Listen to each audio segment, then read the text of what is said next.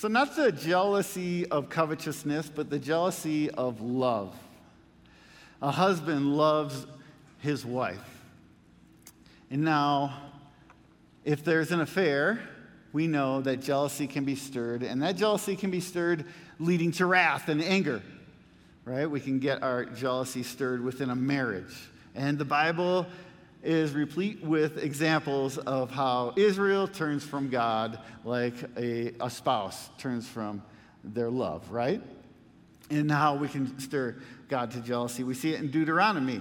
The Israelites stirred God to jealousy. We see Paul in the New Testament saying, do you want to stir God to jealousy? No, you don't. You don't want to test God and stir his jealousy. A parent who knows, and we know as parents, we love our children more than they know. We want what's best for them more than they even appreciate. We all know that because we share with them what's best and what we want for them. And then when they don't listen, we're like, who are you listening to? And we can get jealous for our kids to listen to us because we love them and we want what's best for them. No, don't follow after the wolves in sheep's clothing. Right? We can get jealous for our children. That's a godly jealousy. And what compels Jesus to come to us is that he's jealous for us to know his Father. And he truly was, and we're going to look at that. And what I would love to see, and what causes missions movements around the world, is when people become jealous for others to know God. When I'm jealous for my friend James to know God, I'll suffer for James. I'll enter into James' life. I'll help James fix his car. I'll do things for him because I'm jealous for him to know God. Well, I'm really happy to tell you, James, he knows God. But that's what a godly jealousy stirs. And what did Christ do in that jealousy for us to know his Father? Of course, he suffered for us. He came down, and he showed us how we are to share in his suffering for the world and bring a world to him. But where does this come from, this idea of a jealous God? Exodus 34. I'm going to read verses 6 through 10. It says, "And the Lord passed before him, Moses, and proclaimed, the Lord God, merciful and gracious, long-suffering and abounding in goodness and truth, keeping mercy for thousands, forgiving iniquity and transgression and sin, by no means clearing the guilty." Okay, well, let's stop there for a second. We do know the Lord doesn't clear the guilty, does he? He cleanses the guilty, doesn't he, with the blood of Christ. Okay, by no means clearing the guilty. The sin isn't just forgotten as though it never happened. It was paid for by Christ on the cross, thankfully. Okay, visiting the iniquity of the fathers upon the children and the children's children to the third and fourth generation. God is patient. He doesn't give up on us. He didn't give up on Grandpa. He didn't give up on Dad. He's not giving up on you. He's patient with you, and he's visiting you even in the midst of your iniquity. If he wasn't able to visit us in the midst of iniquity, he couldn't have come down to earth. He couldn't have become a man because the world is full of iniquity. So he visits us. He's patient with us. What an amazing God. So Moses made haste and bowed his head toward the earth and worshiped. So Moses is having a vision of the Lord at the second giving of the tablets. Okay, remember Moses got the 10 Commandments. He breaks the tablets because Israel's in sin. God says, come back up. I'll rewrite my law on those tablets. Moses spends 40 days with God. He comes down the mountain with these new tablets and the mo glow. Like he's literally glowing from being in God's presence, right? That's what's happening here. And so at the giving of the 10 Commandments, the only person who can really testify to how awesome God is God himself. And he comes down and shares who he is, his name. And it's really good news, guys. It's super good news. He's long-suffering. He's patient. He's abounding in goodness and truth. He's merciful. He's gracious. You guys, who God is really, really good news. His name is good news. His name is who he is. So Moses is wise. He makes haste. He bows his head toward the earth, and he worshiped God. Exodus 34, verse 9. Then he said, "If now I have found grace in your sight, O Lord, let my Lord, I pray, go among us, even though we are stiff-necked people, and pardon our iniquity and our sin, and take us as your inheritance." The Jews like to say that Moses had chutzpah. You're like, who stands in the presence of such righteousness and such glory and says, hey, even though we're stiff-necked, will you make me your inheritance? That's a big ask, isn't it? Hey, aren't you glad he asked? And I'll tell you, standing in the presence of God and still being able and free to ask a big thing like that, even though we're stiff-necked, will you make us your inheritance? Even though we're stiff-necked, will you walk and come among us? It's a big thing to ask. But something about God's presence allows us to ask big, big things. Even though we're stiff-necked, even though we're stubborn, keep asking big things. And we can be thankful that Moses did. Now here, it's really cool. He said, "Behold, I make a covenant." This is a wonderful response. I can't only even imagine the breath Moses took after God gave this awesome response. I can live to breathe another day type of breath. He says, I'm going to go back to verse 9 again. "If now I have found grace in your sight, O Lord, let my Lord, I pray, go among us, even though we are stiff-necked people, and pardon our iniquity and sin, take us as your inheritance." God replies, "Behold, I make a covenant. Before all your people, I will do marvels such as have not been done in all the earth, nor in any nation. And all the people among whom you are shall see the work of the Lord, for it is an awesome thing that I will do with you." Okay, there's a lot in that verse right there. But please note this. Please note this. He's saying, I will do marvels such as have never been done in the earth, nor in any nation. And note, and all the people among whom you are, everyone around you, Israel, is going to know who I am, the work of the Lord, that the works that I do are from me. Okay, that's really important because we've got to realize this, that God wants, through your life, he wants everyone around you to know there is one true living God and you know him. And that's what he wants, right? Okay. Now, let's look at his motivation why. He wants to brag. He wants to show off who he is. He says, "And you shall worship no other God, for the Lord, whose name is jealous, is a jealous God." Exodus 34. It's interesting. My Bible puts "whose name is jealous is a jealous God" in parentheses. And in our writing, we just put things in parentheses. They're not too critical to the sentence, but they do help with a little bit more understanding. You guys, this is a very critical sentence, and it's put in parentheses. And I'm not saying it's a bad translation to put it in parentheses. I'm saying that God is so subtle to put one of the most important statements in all the Bible in little parentheses, almost like a side note. It's important that you guys know this is no side note. That God is jealous is no side note. When you pray to God, "Lord, I've got this problem. Please take it away from me." That's one prayer, right? When you pray to the Lord, "Lord, I've got this problem.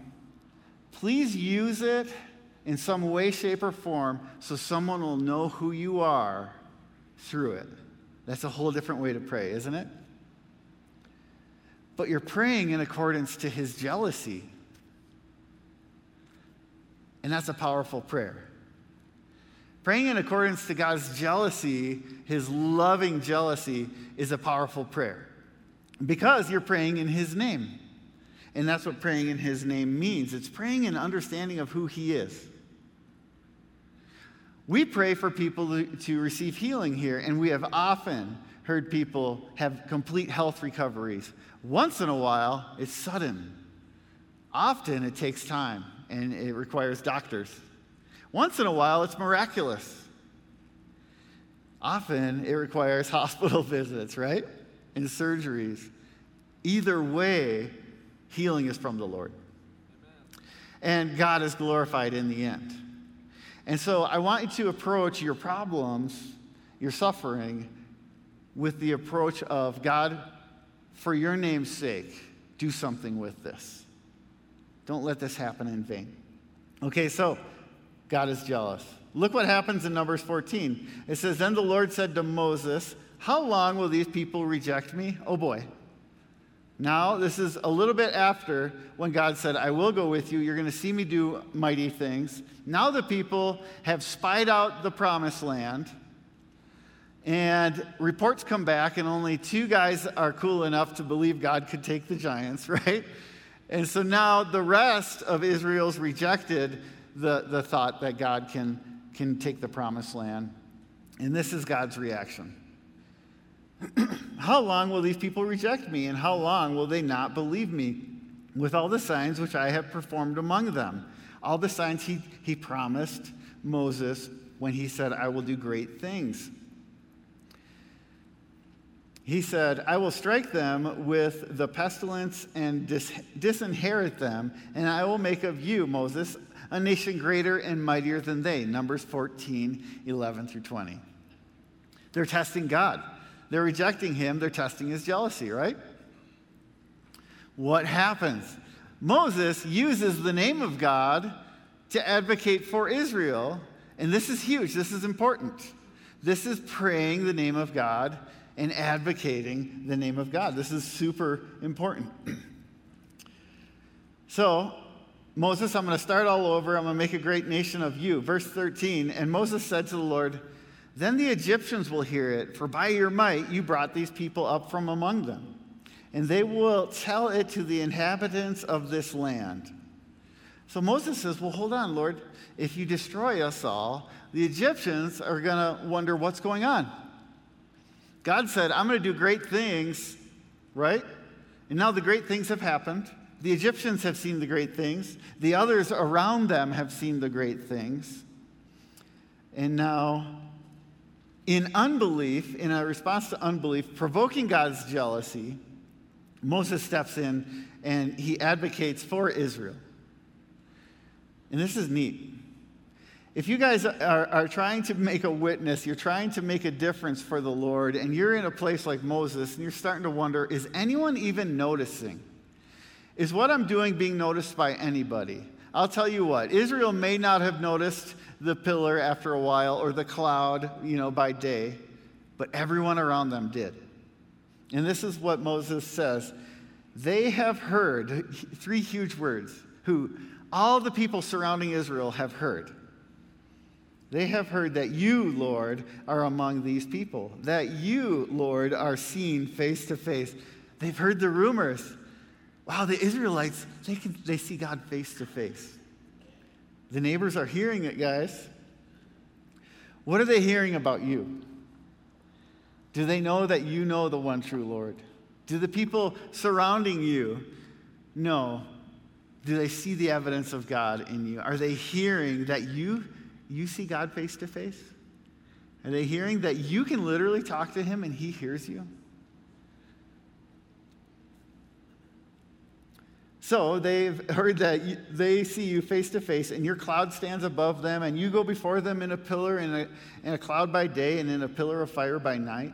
Now, if you kill these people as one man, then the nations which have heard of your fame will speak, saying, because the Lord was not able to bring this people to the land which he swore to give them, therefore he killed them in the wilderness. Well, that's not an honest report of who God is it? And God doesn't want people to hear a misrepresentation of who he is, does he? So is your life truly, rightly representing who God is?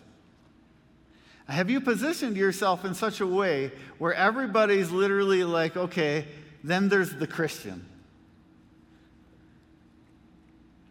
I love one of my favorite verses. I don't have any tattoos. Maybe some of you guys do. I'm sure about 18%. No, I don't know. But some of you guys do. And I wanted 2 Chronicles 16:9a on there. And the guy, like the tattoo guy's like, that's a tattoo in and of itself, dude. And then the scripture says, for the eyes of the Lord search to and fro over the whole earth, seeking those to whom he can show himself strong, those whose hearts are loyal to him. That's what the world needs to see. Someone God can show himself strong in. Someone whose heart is loyal to him. That stands out. They're watching. They're seeing. God wants them to see him through your life. Okay, so Moses is advocating your reputation is on the line here, Lord. Your name is on the line. Okay, then Moses starts quoting scripture back to God, the exact scriptures we just read earlier. He says, and now I pray, verse 17, let the power of my Lord be great, just as you have spoken, saying, the Lord is long-suffering and abundant in mercy, forgiving iniquity and transgression. But he by no means clears the guilty, visiting the iniquity of the fathers upon the children to the third and fourth generation. Pardon the iniquity of this people, I pray, according to the greatness of your mercy. Do you know when you cry out to God to pardon you, to forgive your sins, you're crying out to God to do what God does, to be merciful, to be who God is, to forgive. You're praying in his name when you do that. So he says, crying out, pardon the iniquity of this people. Verse 20, then the Lord said, I have pardoned according to your word. Oh man, thank you, Lord. Israel gets to keep going. Okay. How does this apply in life practically? I love this. After he says, I have pardoned according to your word, he says, but truly as I live, all the earth shall be filled with the glory of the Lord. It could have looked to Moses like, man, things just aren't working out. I'm leading these people, they're not listening, they're grumbling, they don't have faith. Lord, I'm not sure about your plan. You might be feeling that. Whatever you're calling, parenting, teaching, whatever you're calling at work, or you're calling in ministry, or you're calling in missions, you can start to feel like, I just don't think this is really working. They're not listening to anything I'm saying. I'm not seeing the fruit. I'm not seeing the change. Moses could have said that at this time. A couple million people, we only got a couple that actually believe at this point. How frustrating. And I think God gives Moses an encouraging word here. And he says, hey, the whole earth is going to be filled with my glory. Don't judge what God is going to do based on what you see happening right now. And if you look at the world and the craziness that's going on, the lies that we're being told, people who know things that aren't true are telling us to join them in believing they are true. And it's like, well, you're telling me to believe a lie that I know and you know is a lie. Like, how crazy. And so the world you can start to look like, well, who's winning here? Boy, it looks like the enemy's advancing. Hey, guys, make no mistake. Psalm 46:10, be still and know that I am God. Right? That's not done. I will be exalted in the nations. I will be glorified in the earth. That's right. That's the narrative, right? That's the one that wins. So don't look and judge today's situation based on what you're seeing in the world. And don't judge necessarily your ministry or your calling or your leadership based on the fact that sometimes no one seems to be listening. And don't judge your effectiveness in this world. Don't judge it based on the fact that people aren't calling you every day saying, hey, can you tell me about Jesus? Sometimes it takes a while to see fruit. But the world is watching, they are seeing, and they are hearing about who God is. Make no mistake, they truly are. I love working at this church. We see new faces all the time. We hear stories of people coming to faith on radio and all these things. How'd you hear about us? I did community service, and now I'm in school of discipleship, God is still working. But guess what? It's not going to make the news. The world's not going to tell you about those people, right? So come to church and hear about it. Be still. God is God. Well, David understood the name of God. And when he took on Goliath, David had a courage that no one else seemed to have. The world was in a stalemate when David showed up to the war. David was challenged by his older brother, "Why are you here? Go tend to those few sheep that you have." But the world was in a stalemate. Goliath was coming out and yelling for 40 days, morning and evening, yelling, "Come on, let's fight." The king offered reward, but the reward wasn't good enough because there just wasn't the faith there, was there? But David showed up, and he knew something different, and he knew the scriptures, and he knew this Philistine is challenging the name of the one true God. He can't win. Nothing competes with that name. And you guys, you have the advantage. You have the name of God. Don't walk around defeated. You bear his image. You wouldn't believe how important just your smile is. Just saying hi to somebody, hugging somebody, dropping the mask once in a while, literally. Okay. So God is ready to use you. And he is using you. And people are watching. And they do know that you have a God. And he will show himself strong in your life. Amen? Well, I love it. Here's what I love about Jesus. When he finally, he rose, and Mary Magdalene was all shook up, and she's at the tomb. Let's go to that scripture and close with it. John chapter 20, verse 11, starting in verse 11. We'll close with this. And I want to ask you guys, are you jealous for other people to know the God who's jealous for them?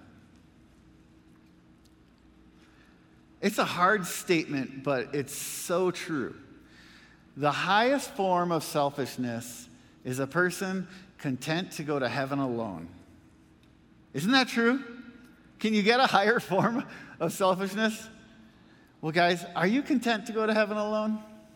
No way. I don't believe it for a second. I mean, you're here on a Wednesday night. Well, thankfully, Jesus wasn't content to go to heaven alone.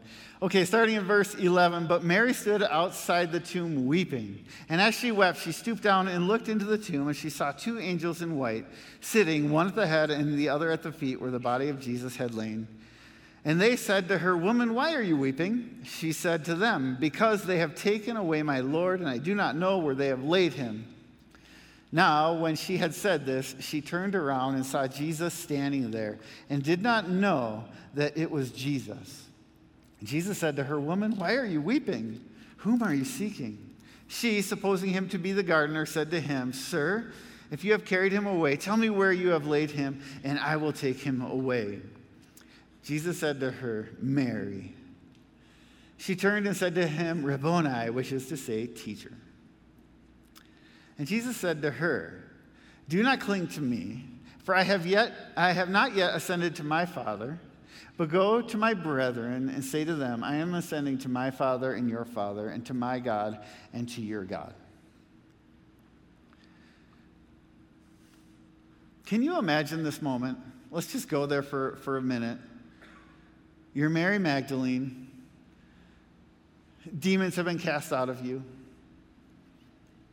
Luke chapter 8 says that you're one of the women who followed Jesus during his ministry cooked for him, provided for his needs and the disciples' needs with the other women. Super cool.